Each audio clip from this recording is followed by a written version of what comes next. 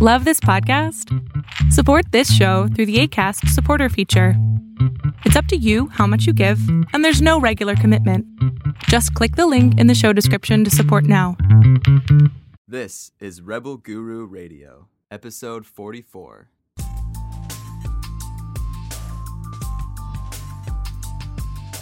This is Rebel Guru Radio with best-selling spiritual author Eric Pepin.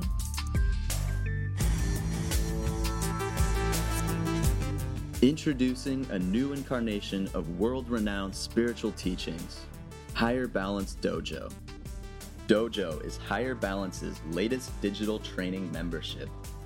Inside the Dojo studio, you'll find loads of curated content, handpicked and organized to help you learn the most important lessons and techniques that are guaranteed to bring about spiritual transformation, initiate real mystical experiences, and inspire you to reach ever-increasing new heights on your journey to spiritual awakening.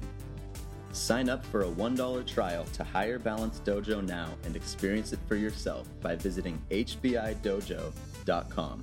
That's hbidojo.com. Follow us on Facebook at facebook.com/Higher Balance. Designed by the Rebel Guru himself, Eric Pepin, Magnetic Pill was made to enhance results with all Higher Balance training, accelerate sensory development, achieve deeper meditations, better overall focus, and so much more. Go to magneticpill.com/rebel for $10 off every month, or get a 3-month supply with our buy 2, get 1 free special. Order now and we'll include a free guide listing 3 techniques you can start doing right away to hone your psychic mind.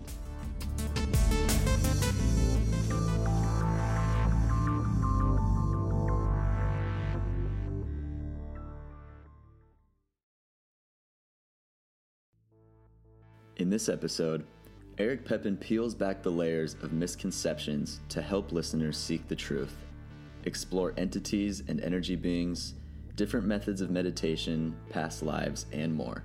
Enjoy.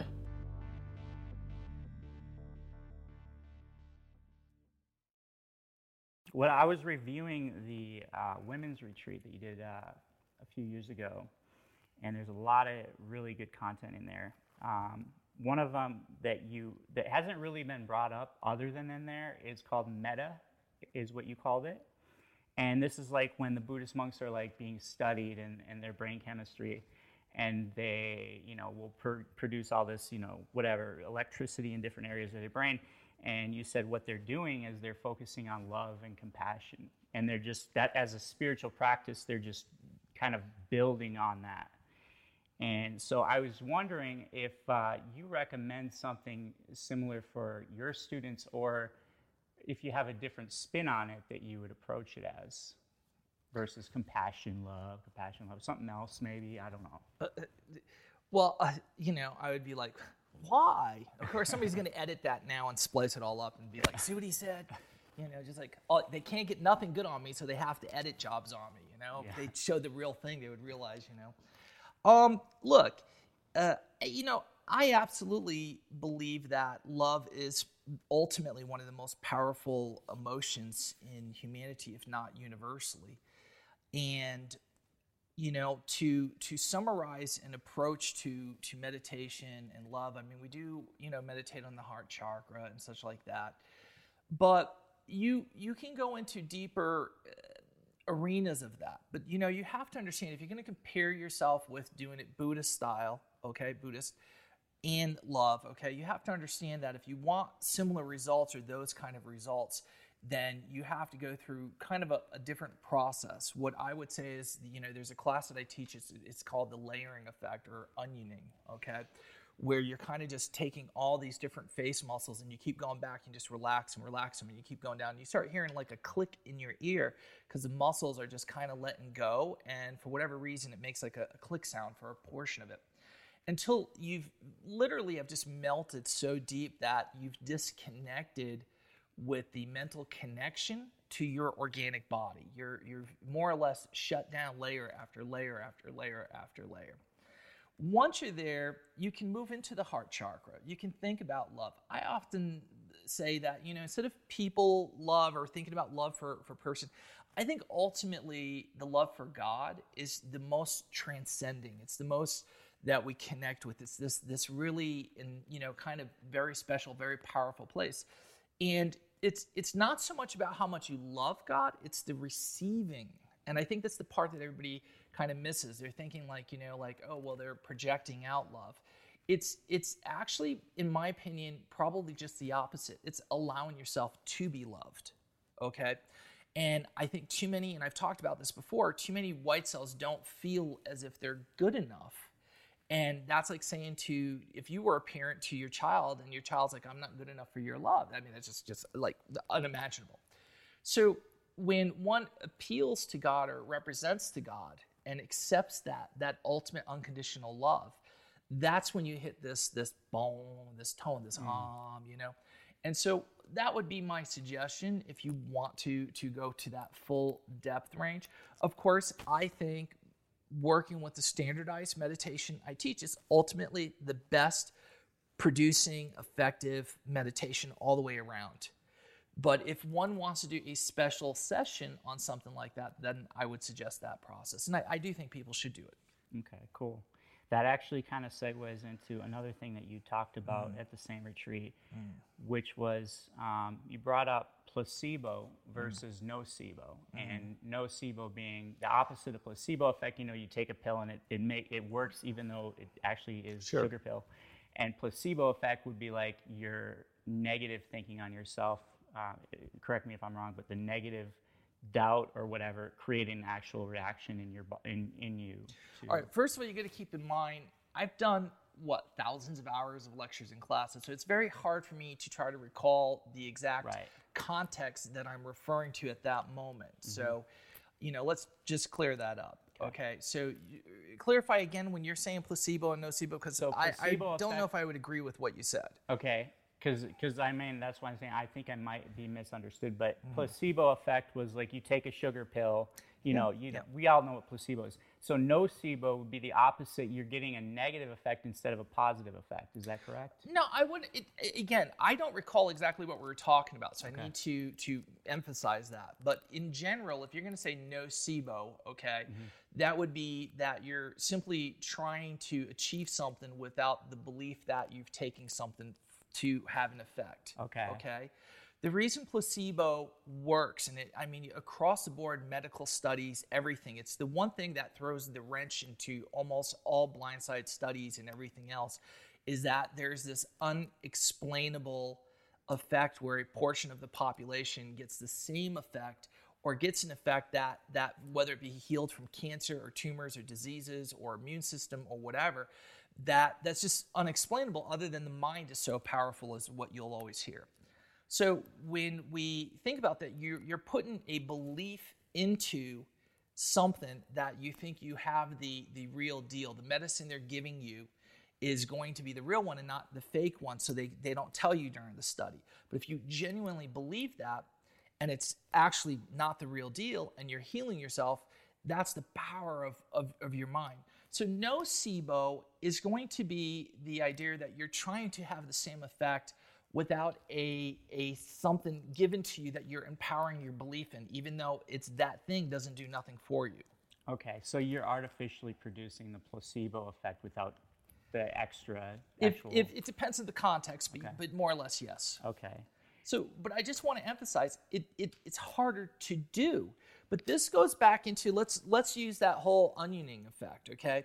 The whole point of that is to remove this talking in your head, this thought, this whole functioning, to get as deep as you can into that subconscious, that super subconscious, and just shut everything down with one ultimate goal, okay? And that is to produce an effect, like whether it be placebo or non-placebo. But the point is that you would have to do the non-placebo for the best results in that place, because one of the things, more than likely, as you're shutting down all these things, the idea is that one of those is going to be this restrictor on whether the placebo works or not. Oh, okay. You understand? That's really so by shutting down everything with this one ultimate goal, okay, I often say it's like an echo. You shout the desire out, you shut all these things down, because now even the thing shouting it out has been shut down. So there's what is controlling that. So now the echo comes back from that desire, and it allows it to do what its magic per se. So that kind of explains like when you are going through that process where you're kind of like you're relaxing your muscles in your face, and you start to feel there might be like it's almost like your biomagnetic field starts to shift, or there's like pressures that you feel. Is that where it's like it's gripping on, or you're kind of starting to I wouldn't select say it's it? necessarily gripping on, but it could. Okay, you have to keep in mind that your mind is very entwined with all your muscles to walk, to move, to pick up the finest object. Just remember, from childhood, we're stumbling, we're falling, we're trying to get our motor gears in, we're articulating. Now we're playing instruments, piano, we're, just combing your hair is actually a very complex electroneural system, okay? So now what happens is that your mind is very wound into your muscles, okay? So a lot of times the babbler is because the muscles have various chemicals in it, and it's got to burn them down in order for it to relax. Hence, you also have various chemicals in your body that give you the knots in your legs and stuff and various things. So what's happening is that there's a very much mind-body connection, as they say, and that's neurally entwined. We're so used to using our mind to do all these things. So now you're saying, okay, I want you to disconnect. I want you layer by layer disconnect. So you're shutting those down, but they almost want to talk. And a lot of times muscles hold memory. They hold information, like a computer chip, if you will. So you drive sometimes and you can be looking and your body knows what to do. There's so many things in day-to-day activities that we don't pay attention to anymore that we just do. That's because it's memorized. It's almost following a program that's dancing, in a sense, doing all its actions. So you're shutting, by will, all of these things down, particularly cerebral, because that's our main talking, our eyes, all of our main senses are all built into this one little ball, I always say, okay? So you're shutting all those down, and you're leaving your consciousness in charge, okay? So it's going to say, like, your body's going to fight to come back, so you have a certain amount of time. So if there is something that's resisting, it's fear, it's control, it's these kind of things. But yes, it's a yes and no answer. Right. Okay. I hope that was helpful. I'm on a rant now it's kind of like explain what people talk about. Like, I know masseuses always mention, like, they always have these cases where they're massaging somebody, and then all of a sudden they start either laughing or crying. They just start bawling. And that's what they're doing. Releasing it's muscle. Those emotions. It's weird, but your brain kind of tethers to something. You could have had a car accident. Before the car accident, your neck and everything gets tight rather than your stomach. Okay, and so every time something happens like that, it's like your mind, brain, body, it's like it just tenses. And there's not really a good reason for it other than something set it off. It's the same for getting upset stomachs, or the same for aches and pains in certain ways. It's just something that the mind becomes aware of, and it's that connection. So you're literally going in there mentally disconnecting it rather than having a massage person. And when the massage person's doing it, you already know psychologically, like the echo's saying, oh, when a massage person works on it, they're relieving that area, they're relieving the stress there. So you kind of have a psychological objective already at play. Okay, yeah, that makes sense. Where this here, you're literally taking everything on and shutting it down. So you shut it down, but then you reprogram. Well, you don't necessarily have to I always say, in computer chips, there is a lot of computer chips, obviously, on a circuit board. You have the hard drive and the memory, everybody knows. But a lot of people don't know what a lot of those other chips do. But in old school, there's something called the BIOS. And the BIOS is the essential hard written. You can't necessarily erase it, okay? And it has the calendar date in there, a sense of time, a sense of the basics to tell everything how to work. Just like in the womb, you get a BIOS. There's the drive to suckle for milk. There's the breathing mechanism. There's the let go to urinate randomly, whatever, okay? So that's BIOS. It's the essentials for life, if you will. So when you shut everything down, your hope is that you go to the BIOS and restart it up. But it's different because the brain has all that. It's like saying if you shut down a computer that has a virus, if you don't remove it from the the hard drive, the virus just comes right back into the system. Right. So I don't want people to incorrectly get information. Do you see what I'm saying? You can shut everything down and give yourself what I call, a timeout, okay? And it's very healing, very powerful, and you do this with the universe in the hopes that it washes out that negative program. Do you see what I'm saying? As it comes back on, there's something in its place now. So there's that battle to what is going to take that position. And usually you can get a lot of it removed, some of it removed, all of it removed, or you have to do multiple sessions. It just depends on the circumstances, and it depends on how well you did the process. Okay, cool. Do we have any questions, Liza? If you guys have any questions, feel free to type them in. I have other questions here. Well, one question I think that a lot of people don't know about you as a spiritual teacher. You're the only spiritual teacher that I can really think of that talks a lot about the paranormal, hauntings, and not just spiritual, feeling love and everything, but actually feeling like, those going in and experiencing like an entity and stuff like that.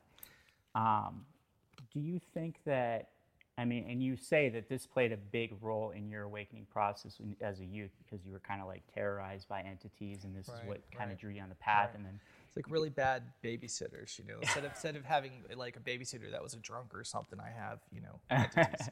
So, do you think that like even to this day, participants of Higher Balance, students of Higher Balance, underestimate the value of doing that? Yes, but let me back step. I can't say whether other teachers are saying. I just want it on record that I would never say for sure anything like that. Right. I don't see it, and I haven't really come across it, but I'm sure there's got to be some out there. Right. But having said that, when I look at my own development, this is how I like to teach. I try to figure out how am I doing what I'm doing, and how can I transcribe that in information so somebody else can look at it and do as I can do. Because I believe anything I can do, anybody else can do. And I've proven that over and over and over again.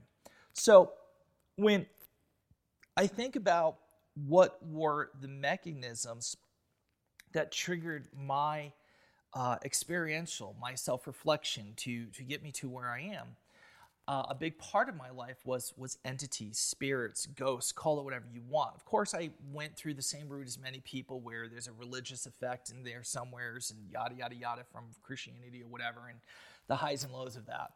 And so what comes out of that is that I think that a lot of Higher Balance participants or people interested in what I teach are relatively very logical.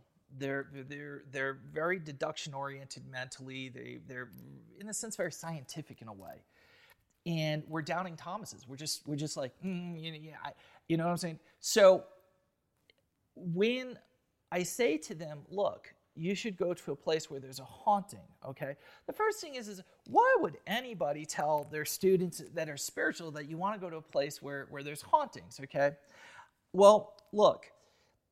Somewhere in the back of your mind, you're doubting the idea that there's life after death. That's simply a truth, okay? And it probably will remain your whole life no matter what you see. But you're trying to reduce that effect in your mind because there are what I call caps on your brain that allow you to attain higher levels of consciousness. So by having experiences with entities that you just cannot dismiss, you can't dispute. You went out enough times, you had enough experiences, you're like, there's absolutely life after death. There it is, there it happened. You don't need to necessarily have all the meanings and causes for it, but you've come to a conclusion and a realization that there's life after death. That reflection, when you transcend that over to a spiritual approach, you've just removed a governor, a cap that's going to prevent you from wrapping your mind or for you to move to these higher levels of phenomena that are just crazy. And until you kind of approach that idea, just saying, this is what I always say, is that a lot of people go like, I believe in ghosts and spirits. Do you? I mean, I don't think so. I think that this is just words. This is just people saying, well, I rationalize it and I think there's life after death. unless you go out in the field, or unless you really have an experience in your own life that really is very rock solid, even then you still will have doubts. But you want to erode away by your experiences the things that limit your mind from having these higher truths. We're designed to remain in our bodies. We're designed to be told we're thinking moving machines, and we're here to explain this. So there is a systematic level that doesn't want you to expand beyond this confine of the machine, the body.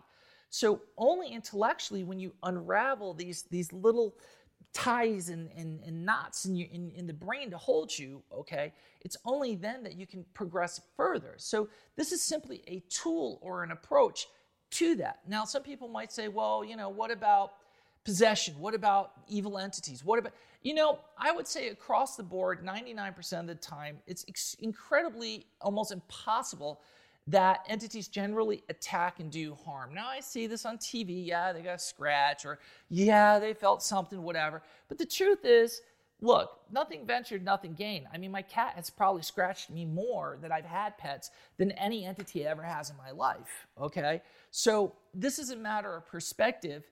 It's the fear of the unknown that we have to brave in order to expand our own consciousnesses. Yeah. And I just want to say before we have a question here, but that in my own experiences with entities, I can look back to like a long time ago where I was like having these scary encounters, and I remember you saying like, you asked for this, like, and those experiences led to other experiences that aren't necessarily paranormal. But what a lot of people that listen to Rebel Guru Radio don't even know our terminology, like the governor. That's what we call it. We're systematically kind of removing the governor, these parts of our psychology that limit our belief or our ability to experience things beyond, our everyday normal beyond thing. Our five senses. Right. Yeah. And I just wanted to kind of make the point about what the governor is. It's the filters on our psychology. Yeah. Go ahead with the question. But I just want to throw something else in there that, again, I get criticism for certain things, and I want to say that what I teach is not anything like spiritual, traditional methods of teaching, whether they be religious or Hindu or mystic teachers or whatever. I mean, I don't want to be in that school of thinking. It's there. Millions of people have tried it. Some people work for them. Some people don't, yada, yada. I'm just going at this through my own way, my own style. I don't like being called a rebel guru because people say, oh, you're a guru. Now you have to fit this box of what a guru is. So this is why I like the word rebel guru per se. But I teach, and I teach from my own experiences. So people always want to put me into like, oh, you're a spiritual teacher, you shouldn't take money for what you do. Well, I don't think of it that way either. I think of myself as a good college, and I've got to run the college in order to be able to do what I do. So I don't like being fit in the box. Now, having said that, I don't think anybody has a monopoly on the universe or God, period. So I have every right to approach or teach it any way that I choose, as long as the results are working, as long as people are getting really good results. That's the goal, and fast results. I approach this in a fast track method to attaining belief, attaining experiences through belief, and reaching the highest levels of consciousness that you can in the lifetime you have before you reach your expiration date, per se. So it's the fast track. So why am I saying go see ghosts and spirits and entities and investigate that? Because it's part of that fast track of getting you very powerful results rather than spending 30, 40 years of your life in an ashram or something chanting, and you come to me like thousands of people all over the world, hundreds of which have said to me, I've never had an experience in my life. I've never experienced anything. I did this for one day, and they're crying, and they're telling me, oh my gosh, it's the most profound experience I ever had. Thank you, thank you, thank you. It's not about bragging. It's not about ego. I simply am trying to say to you that if you want to try something that's alternative to what other things are out there, hallelujah. Give it a shot. Don't even say hallelujah. So in a way, you guys already answered this question, but maybe there's different way to answer it. She's saying that she experienced a male aggressive entity, and since then she completely shut it off, and because she doesn't want an experience again. So she's asking how could she reopen herself. I would need to know what took place with the male. Now, I'm not saying that there's not negative entities. There certainly are. But I also believe that there are a lot of entities that are misunderstood. And that sounds like they're all misunderstood. It's pulling me by my hair across the table. Really, Eric says you just need some therapy. Look, whenever we are confronted by something that we can't smell, taste, hear, or falls into our normal senses, it's perfectly natural through survival instinct to be afraid. That's what's kept the human race alive, that we run if there's fear, that we panic if there's fear, or we fight if there's fear. So if an entity were to come into an environment and want to communicate with you, it feels like you can recognize it. It is limited in its ability to get your attention. It can't necessarily just talk. In some cases it can. Maybe pieces of words come out. Maybe it comes out booming when it said it softly, because of physics, because of space and time, okay? There are times where it might move something to get your attention, and it makes it move, and you're frightened by that. So once we're in that frightened mode, everything looks scary. Everything becomes, it's very hard to control your emotions to want to have a moment of clarity or trying to understand what's going on. I'm not saying that there aren't bad entities out there. They are, but I want to make a point to you, okay, that entities, by default, we assume are human deceased, or let's call it alien, but let's keep ghosts in the category of human deceased. That means they have intelligence. They had a brain. They had self-reflection. They might have laughed. They might have cried. They might have had joy in their life. They might have had stress in their life, but nonetheless, they are able to some degree, self-reflect or reflect on life. Now, I have a really hard problem thinking that there's not a level of rationalizing or conveying something to something that is intelligent. Now, I also teach that sometimes entities are stuck in what I call a dream state. That's when you're running in a dream and something's chasing you, but you can't run any faster and yada, yada, yada. That to them, because in the sense they're immortal, their energy, they keep repeating patterns. So I don't like to fit ghosts and entities, as many schools of teaching do, into like 3 or 4 categories. I think there's so many varieties out there. It's like fish in the sea for varieties, and that things need to be thought out. I think a lot of times ghosts and entities are not ghosts and entities. It's just recorded sounds in old walls due to plaster and mineral paste and everything else, just like crude recording tape, you know? And when air pressure comes from storms, because there's always ghosts in storms, well, there's a little truth to that it makes the house creak. Well, that's expanding and retraction. It's creating, like through hallways, like a very crude level of a speaker. And this is where we're hearing like dropping 45 to 35 on a record, what sounds like bebop, bebop. It goes down to slower speed, bebop, bebop, to even a lower, okay? Very creepy if it was presented that way. So there's so many things to understand. My job is to open that spectrum to and say, approach things as a intellectualist. Don't approach things as a personal level, and you will gain more knowledge out of it that's going to make you awaken and have profound experiences. Seek the truth. Don't run from it. Okay, Ronald is asking, what's the best haunted place in the East Coast? I love a location. Now, I mean, there's so many places in the East Coast. I certainly probably have only been to a drop of them. You know, it's a big area. But there's a place that I call the Lost Village in Pomfret, Connecticut.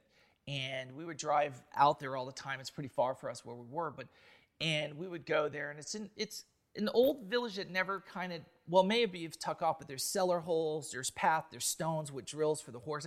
There's a lot left there. And I have had so many experiences there in my youth going there that I would encourage most people to go. Now, the phenomenon there was a Hurricane Gloria or whatever it was back in the day, because it was these huge trees that were like planted by these pilgrims, but they became huge years later. And one of them fell over, and the phenomenon was never quite as good after that. But there's still a lot of phenomena there. And there's a graveyard up the hill a lot of people don't know about that's further back up in there. So there's plenty exploring. There's other hidden cellar holes where the houses were built on. And I mean, it's definitely enough there where you're not guessing maybe it's rocks or not. I mean, it's clearly, 80% built. So in either case, I have heard what was like a dirt road going up, and we were sitting over to the side what was my description of horses, or a horse pulling a carriage, and you could feel the thump from the horse kind of vibrating through the ground in a sense. You could hear the jingle of, I guess, the tassel or the equipment that would be associated with this horse. And it sounded like a young boy and a father were talking. And eventually it became clearer and clearer, and then it just stopped. That's just one experience. So I don't know if I would say that they were ghosts. I would say that in the pursuit of looking for ghosts, or what started off as ghosts, I believe at that time we discovered a time rift, and time was seeping through between our realm and that realm from another time, and that's what we were hearing. We may not be able to see it, but we could hear it very audibly well. And there's so many unique things that I had learned over the years, that there's a pile of stones, like a field, that they must have created from trying to make fields out there and removing the stones, and that's where they all went. And there's running water going underneath. If you listen carefully, you can hear it, but there's a lot of overgrowth at that time. And I think in some ways that is a energy source that contributed to the environment under the right weather or air pressure circumstances. And that's just one little tiny thing I learned from that. So by going there and having those experiences, it really broadened my whole idea of ghosts and hauntings and spirits at a very young age, probably 17, 16 at that time, or who knows how old. So there you have it. Okay, I think that's going to be the last question on entities. Yeah. He's trying to... So his question is, how can he convince an entity how to identify itself? And also, how can he try to communicate with the entity to communicate to him what are the expectations from the entity? Well, look, what do we actually know from these kind of experiences? We know that when we try to communicate in the sense to get that information, it's 50-50. I have mixed feelings a lot of times of the shows where they're going in there and they're trying to communicate, and they're getting footage and they're doing stuff.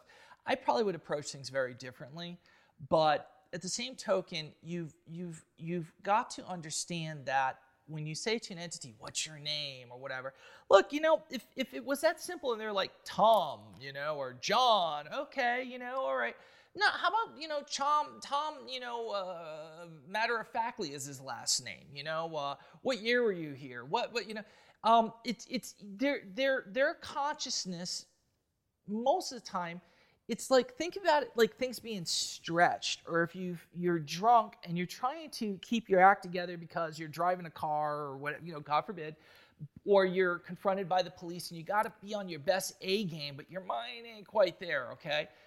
It's kind of like that. They have a very hard time conveying or articulating. That's why I often think sometimes when entities are in a space and it's scary, it's because it's like their motor gears are not the same as if they had an organic body. They're not hearing you. They don't have eardrums in their ear. It's not the same. They're not seeing you with cones in their eyes for natural light reflection to come into the brain. It's completely different.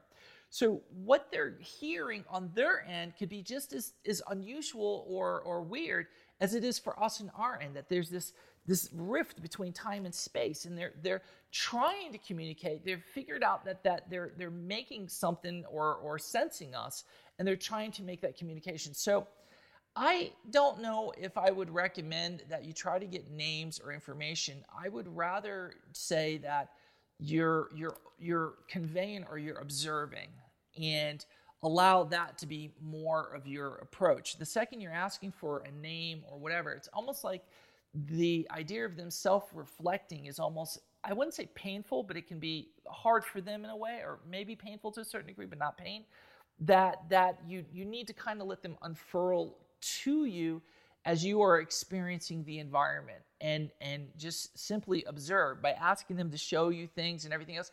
Keep in mind, you're asking it. I'll try to sum it up this way. An entity is made of energy. and it doesn't have ears, it doesn't have nose to smell with, it doesn't have eyes to see with, it doesn't have a mouth to convey words in the sense that we do, it doesn't have a tongue, it doesn't have hands organically to touch with. So you really have to rethink how you're going to convey to something that no longer is embodying an organic body. You can't relate to how you would relate. You've got to think outside the box. And you've got to ask yourself, whatever you're experiencing in that environment or that phenomenon, how would that interpret from an energy being? Just to move something in our dimension, I often say it takes an enormous amount of concentrated energy, an enormous amount of effort. So think of it like baby powder gently sprinkled in the air, and it settles down like dust on a table. You can't really see it, but if you move your finger and glide through it, all of a sudden you see the appearance of what looks like a wiggle sign from your finger. If you bunch it all up, you might get a tiny amount of structure that you can identify and say, oh, there's a pile of dust, or there's a pile of whatever. Their energy is finite in our dimension just as much as we are finite in theirs. Look at how much trouble we have from our dimension just pushing into the psychic realm or spiritual realm. It's incredibly difficult. But we do it, but it's through great effort and work and discipline and practice. So it's just the opposite for them. So when they're doing stuff, oftentimes it may look like something falling over or a sound that's creepy or whatever, but this is a very strong attempt of trying to convey with it. So I often say, try to let it show you what is working easiest for it to convey to you. Feel in your chest center where it wants you to go. It's not like, oh, I'm leading you down a down place. Get all these horror movies out of your head. But it may be trying to bring you somewhere where it's learn how to manipulate something to a yes and no level, or convey or speak or do something. It's intelligent. It's not, if you die and you want to talk to somebody and we hear, oh, it's an evil spirit. You're an evil spirit now. No, you're trying to use a body, just like if you had a heart attack and you lose your neural system and you're trying to move or talk. Go look at them. They talk like this. They're like, they've lost their relationship with the motor gears. Start there with your approach, and it's through logical approach that you find true awakening, not all these fairy tale rainbow farting unicorns. Okay, this is not real investigation of truths. Okay, so now moving on. All right, well, I got all wound up again.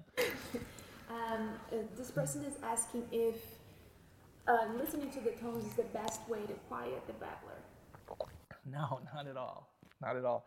The best way to quiet the babbler is a relationship with your body, for starters, like we said earlier. You don't have to go deep into the layering, but relaxing your body and your muscles, a big part of the babbler is spurred on through muscle memory, muscle wanting to be active during times that you're active versus time that you're sleeping.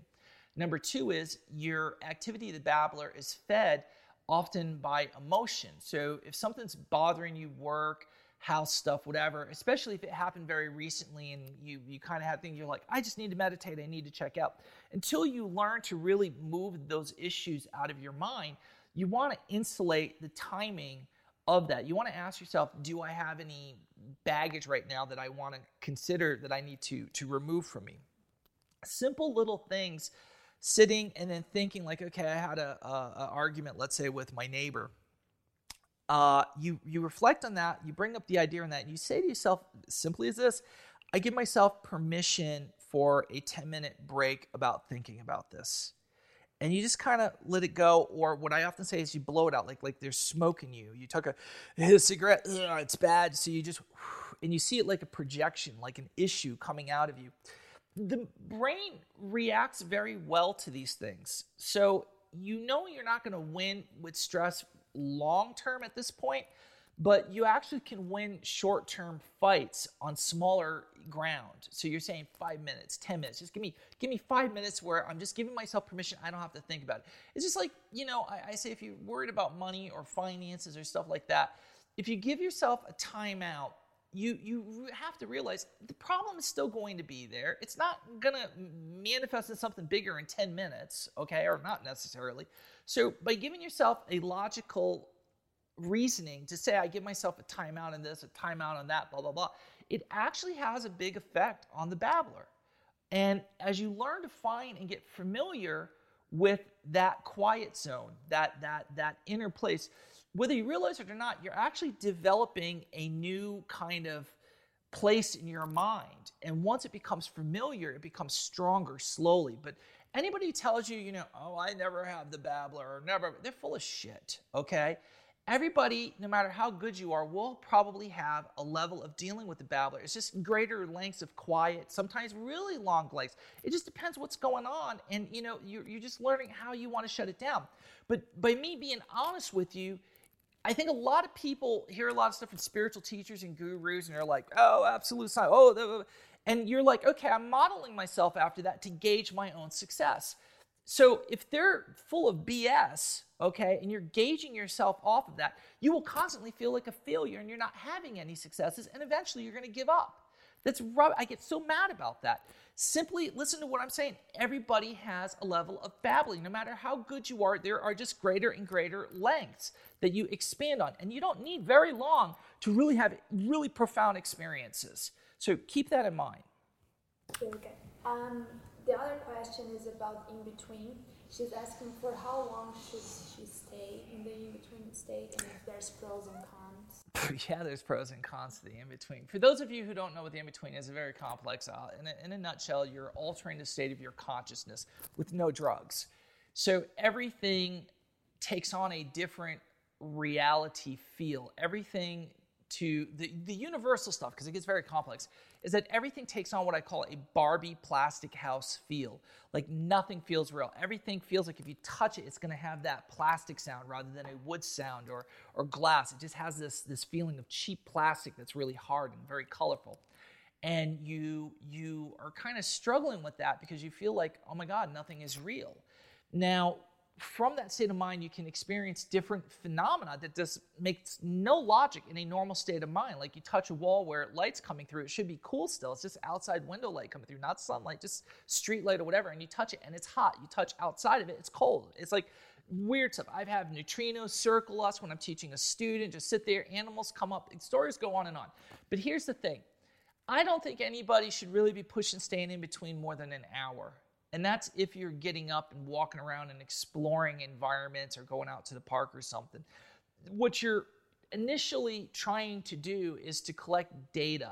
The more you reflect on something, the more that you allow your mind to kind of work with it, it's expanding it. It's building new pathways to find ways to make this work in your mind. And that's expansion in your organic brain, at least, and moving into higher states of consciousness. So I don't recommend going in there for more than an hour. I wouldn't recommend doing it more than once a week, and that's if you're doing it a lot, like every week, once a week.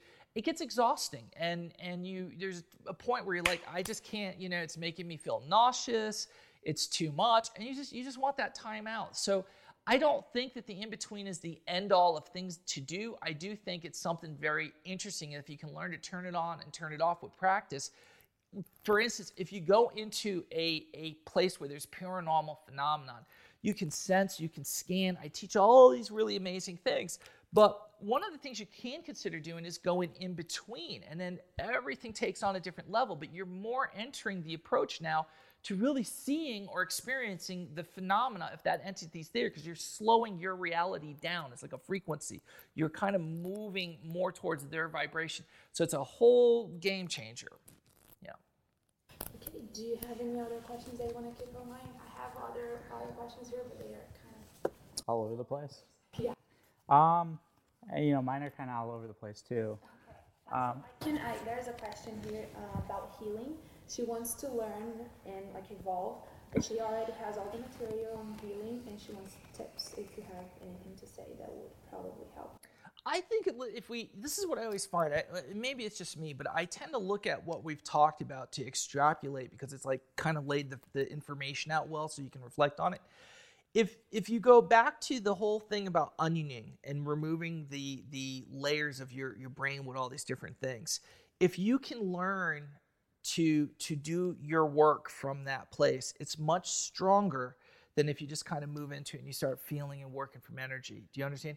By removing stuff, you're removing what we call, again, the governors, like just in a car engine. The meter says on your speedometer you should do 140, but it taps you, it locks you out at 85, 90, and you can't get past that because it prevents the car from moving that fast, even though it could if the governor wasn't there. So you have these governors in us. So by onioning out and removing all these different layers, and then going into this really closest thing to non-thought, okay, you're able to have a higher level of precision on the work that you're doing, providing you can juggle these things, okay? That's the trick. That's skill. That's practice. That's technique. That's knowledge and reflecting on stuff to get there. Well, there's a question here that I know is a yes. Eric, do you channel information for higher realms? I don't like the word channeling because I don't necessarily believe in channeling, because when we think of channeling, it's usually involves like entities coming into the person and it's like a different person. I have a whole lecture on why, okay. Would that be accessing the Akashic records? Yes and no. I think that there are ways to go into your own mind and tap multiple like pearls, okay? Each pearl is a past life. And it's all within your mind, within like kind of like a hive collective. And you're actually tapping that information for wisdom, insight, whatever. And because people don't understand that, they're portraying like some kind of character or some other person. I think it's, again, one of those things that people need to investigate more deeply. Having said that, there is a what I call a Wi-Fi, if you will, and I've said this for over 30 years on record. I'm talking about the Matrix 30 years ago. Before everybody else is a Johnny come lately. Personally, they're all, I say we joke around here. Well, next week they're going to be talking about what I taught, this week, because they're scattering for material. It sounds awful, but anyhow. But the point is that if there is a Wi-Fi, which if you really go back, this is the collective consciousness that the spiritual people have always talked about, okay? We call it a Wi-Fi now so people can really relate to it more, because we all have computers, we all have cell phones, we all have these things. Before we had that, it was very hard for the average person to really kind of grasp that in a meaningful way. That's the key. So when you can let your mind remove itself from I am human, I'm marching around, whatever, and you can start to accept the fact that you may be part of something bigger, okay, you kind of, in a nonverbal way, desire certain information that's very specific, okay? And all of a sudden, you can call it a knowing, like you just kind of knew this all of a sudden, like it just entered your head. No, you got it from this Wi-Fi. You kind of brought it to it, it responded. The second you think about it, it collapses. Because you're thinking with this instead of what's down here. There's another intelligence. And I'm not saying your heart center. I literally mean there's three brains. One is down in your lower part. Women tend to call it kind of a gut feeling or an instinctual feeling or in their gut. There's another one in your chest, and then there's your brain. And they're from three different bodies that are coexisting, if you will, in this space that you are in, this machine. And so it is able to convey a different form of information gathering or communication, if you will. Okay. I have a good question here that I'm not too sure. And I go at great length about this in many of the classes, so yeah. She's asking, what do you think about energy vaults, which I think it's energy vortexes, places around the country, per se Sedona in Arizona and Mystery House in Oregon? This is where I got to be very careful, because we live in a world of lawsuits, and it's sad. It's really sad. There's a difference between being around me in person and where I put stuff at. I'm not a fan of certain places that claim to be vortexes where the house is tilting and balls move this way or that way and yada, yada, yada. I think a lot of that is staged. I think a lot of that is optical illusions, or how the place is built to kind of mess with our heads. I think that magnetically, they won't let you dig like outside of the property border, but yet all the stuff is linking that way. Anybody can drop in the ground a heavy-duty magnet, yada, yada, yada. When people say, oh, the government came here, they researched, they left, I want to see a little bit more paperwork than that, than just hearsay. I'm just not having it. And this goes back to my whole point of if we don't try to scrutinize certain things, we could spend our life chasing a fantasy and then we're old and it's too late. You know, with myself, it's very hard to do something, and because there's a whole class I gave on protons and electrons and why through observation it's hard to capture a lot of paranormal phenomena. So my approach is a bit differently. I'll teach you how to do what I do. I do it all day long. There's thousands of people right now who can attest to this.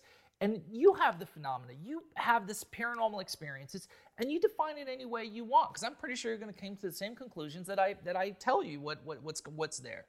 And that's how I believe in teaching. So as far as, you know, Sedona goes, I love Sedona. It's a beautiful place. It's great and everything.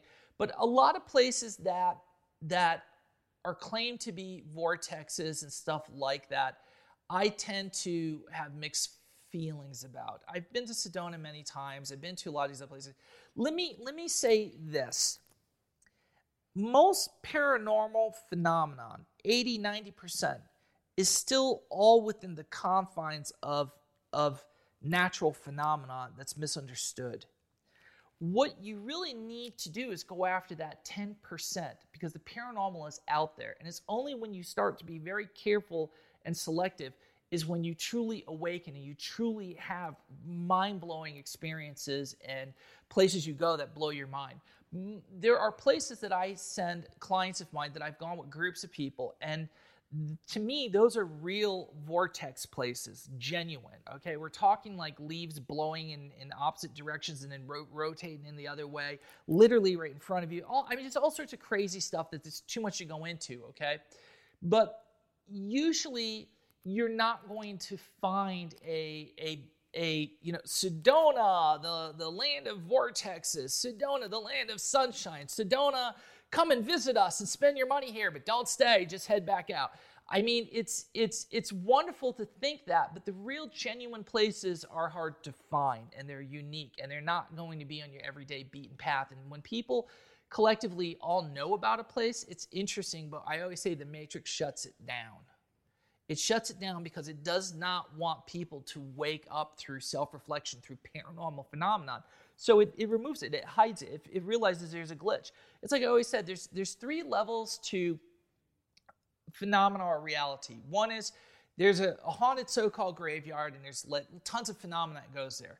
The average person who goes to their red cell, mom, pop people, whatever, go in there, they're jogging, blah, blah, they're walking their dogs, blah, blah. It's just a lovely graveyard that's like a park with lots of paths and there's gravestones.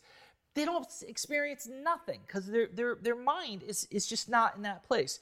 Another group of people go into the graveyard, and they're in there. They want to record voices. They want to catch, pictures of stuff and see, hot spots and feel for stuff like that. They go in there, and that's exactly what they get. They get phenomena. They get recorded ghosts and entities. They get some pictures and stuff. Not 100%, but little bits and pieces, okay? The third level, and I've been at this for 30 years trying to explain this. The third level is we live in a simulated reality. We live, if you want to call it the Matrix, whatever. It's hard to look at it this way because of movies and everything else, and it's kind of like this gut thing, like, I don't know if I can accept this. It's a weird idea. But we've said it all along. When the spiritual person comes out of the meditation, says, reality is an illusion. That's what they're saying. It's a simulated reality. This is a new word. So when you go into the graveyard, what I see in all the haunted spots or anything is not paranormal. It's a glitch in the Matrix that's causing the phenomena. When you're hearing a voice, it's something rattling from time or just coming in, and you're recording it thinking, oh, it's a ghost. Not a ghost. You caught something that creeped through another time zone or something. When you see light move or something, it's just like Matrixy stuff moving or changing or altering or adjusting. And you're like, oh, there's something just happened. There are so many places that bring people, and you walk, and it's like walking through an invisible wall. Everything just drops, and you feel your body, everything. You step 1 foot back, and it goes right back up again. This is all kind of glitches. So haunted and paranormal places are what I really consider glitches in the Matrix. And until you explore them and experience them, this is what makes your mind able to unravel greater truths and greater experiences and greater awakenings. Awesome. There's a question here that I think is Good. Rick is asking about surrendering and simulated reality. He's saying that when he first was introduced to HBI material, surrendering was posed as a direct connection or relationship to the source. So given that we exist in the simulation, what are we really surrendering to? All right, well, that's a more complicated. This is what we go into private classes in depth on, but I'll go over it because I think there's a lot of people who can understand it. If we live in a simulated reality, let's throw it out that way, you have information bombarding you. It's telling you what reality is. It's telling your optics to what you see, your hearing sensory. All of these things is information that's organized and being presented to you just infinitely. When you go into surrender, what you're really doing is like the onion, and again, let's use that. You're shutting down all of these things, but what you're really doing is you're also shutting down the input from the matrix, if you will, the Wi-Fi. As you shut down everything, the idea is that you're trying to get to the most greatest level of what spiritual people have always called non-thought. You're trying to remove every kind of verbiage in your mind and thoughts and thinking. But most people think when they say you want non-thought, it means non-thinking, like you're not supposed to think. That's not true. It's not true at all. If I showed you an object, you don't have to shout it out in your head, even though you're trained to do it. But if you didn't, and I asked you later, what did I show you? You'd know exactly what part of your mind was able to convey all that information. So that is where you're trying to remain. So the point is if we can shut everything down, ultimately we're getting to the core of what is the source that's generating everything. So when people think about this, they think, oh, well, it's like a big computer, or is it like a planet the size of that's a giant computer? Look, I think it's silly to think that it's a computer in our day and age of what we perceive a computer to be or what our best imagination is. What I'd rather say is that when you dream, you generate an infinite amount of possibilities. Is there a limit to space? Is there a limit to the depths of the ocean? Is there a limit to how many organisms or humans or species or aliens in your mind? Is there a limit to... There is no limit to your dream-generated world. You are a computer, if you will, generating everything that you are, everything there. So if you talk to somebody in your dream, you're essentially talking to yourself, although it's completely identified as someone completely different than yourself. And it has a personality and everything. It can even convey information that you'd swear you didn't know before. Hence, a lot of great inventions that have been made in history. So if you were to go into that dream state and shut everything down, your one thing that you're looking for is the source by which is generating all of that. And in your dream, you would find who you are. You'd be going to the core of your own consciousness, your own soul, the deepest portion of you. So the point is that in some ways, we're all in a dream. And by shutting down everything, you're attempting to get to the very core of what's creating everything. Wait. Yeah, what were you going to say? We got to cut the questions now. Yeah, I can't keep... You're killing me here. Okay, I was just going to say that we actually did. Good, because I'm all like, I got a million other things to do here. We do want to announce before we wrap up that we're doing the class tomorrow, Introductory to the Cube class. Yeah. So I don't know if we want to show the cubes or just announce it, or because we do have the cubes here. They're so heavy. I don't know if they can see that. I know that they're going to slide around in the box now. I don't know why he did it this way. You can't tilt it, you can't anything, but... Can you see So them? these are cubes. And they have a specific function and purpose. There's a few different varieties that we have. This is actually something a little bit different than the Sidis cube, which I can go into. But look, there's a lot of people that have heard about them, and it's not something that I like to push or I like to talk about. It's probably once a year, maybe even wider and further apart, that I even bring them up. Because I just want to say that it is not necessary for you to have a cube to have awakenings or profound experiences or anything. I never had a cube ever, and I was able to do everything that I've gotten to this point from. So I just want to make that clear. A cube is a tool that amplifies your progression spiritually, psychically, call it whatever you want.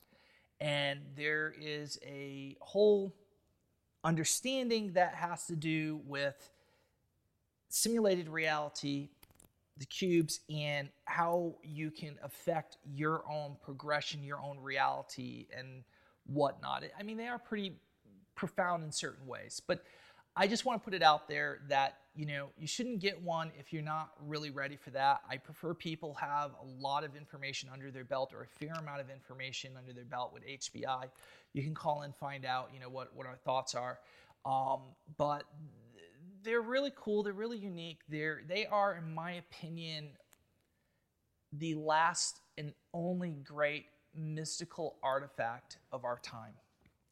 And I think that every white cell has this intuitive desire or want to find some kind of magic book or magic something that has this knowledge in it that we seek.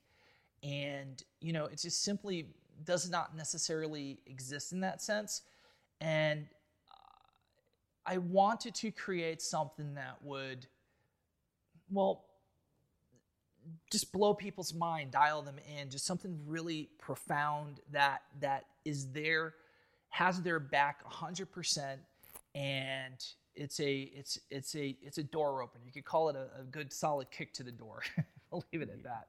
So, but people will always, you know, there's I'm sure people on the internet have heard about, you know, they've seen, you know, the cube disappeared and reappeared somewhere as it's humming, it's vibrating, it's shaking. I mean, a lot of these things I've experienced firsthand also. Some people, not much like that happens, but they have other profound experiences with them. So it's something we're going to go into. I'm just going to lay it out. I'm going to probably explain it better than I ever have. I'm going to reveal probably way more than I ever have before.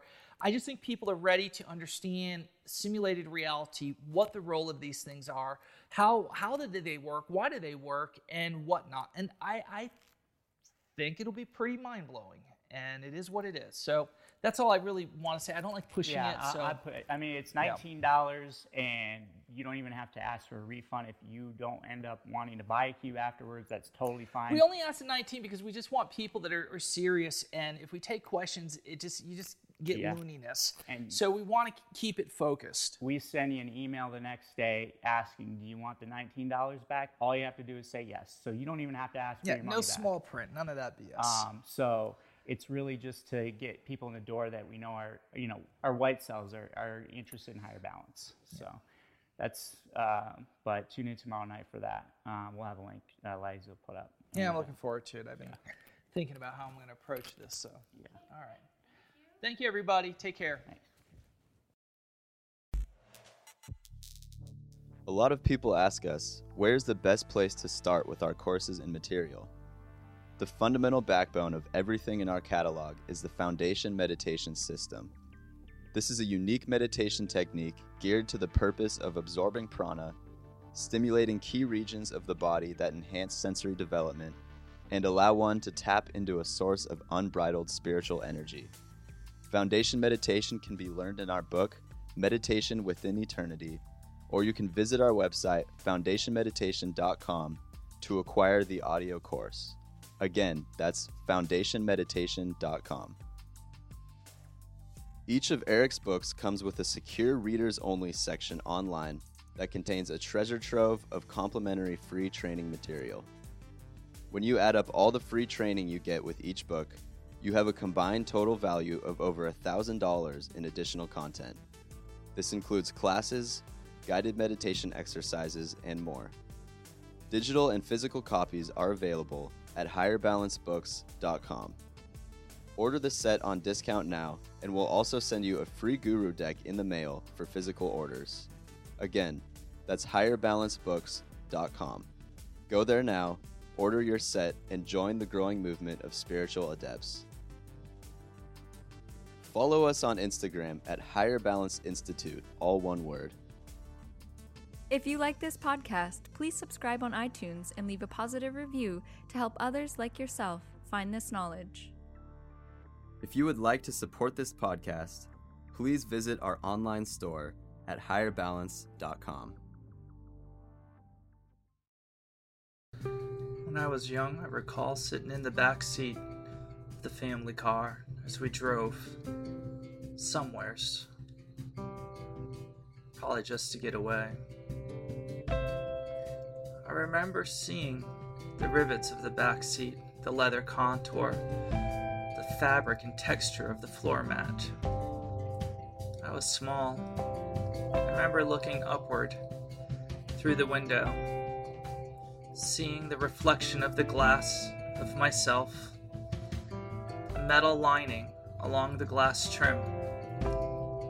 I could only see the trees and the sky moving by. I thought I could touch it, so I did, reaching my hand out the window to touch it. I felt it. I felt the air pushing and moving beneath my hand and the warmth of the sun upon its back. I think it was at that moment I began to awaken, knowing that sometimes when you want to find something, you don't always find it in the way that you think you're going to. You see, my hand, it moved against the wind, pushing, weaving, feeling it, touching it, and the sun warming, soothing, healing. And somewhere in between, I flew. Higher balance. We think outside of the box. A new kind of spirituality, a new kind of meditation, a revolution in consciousness.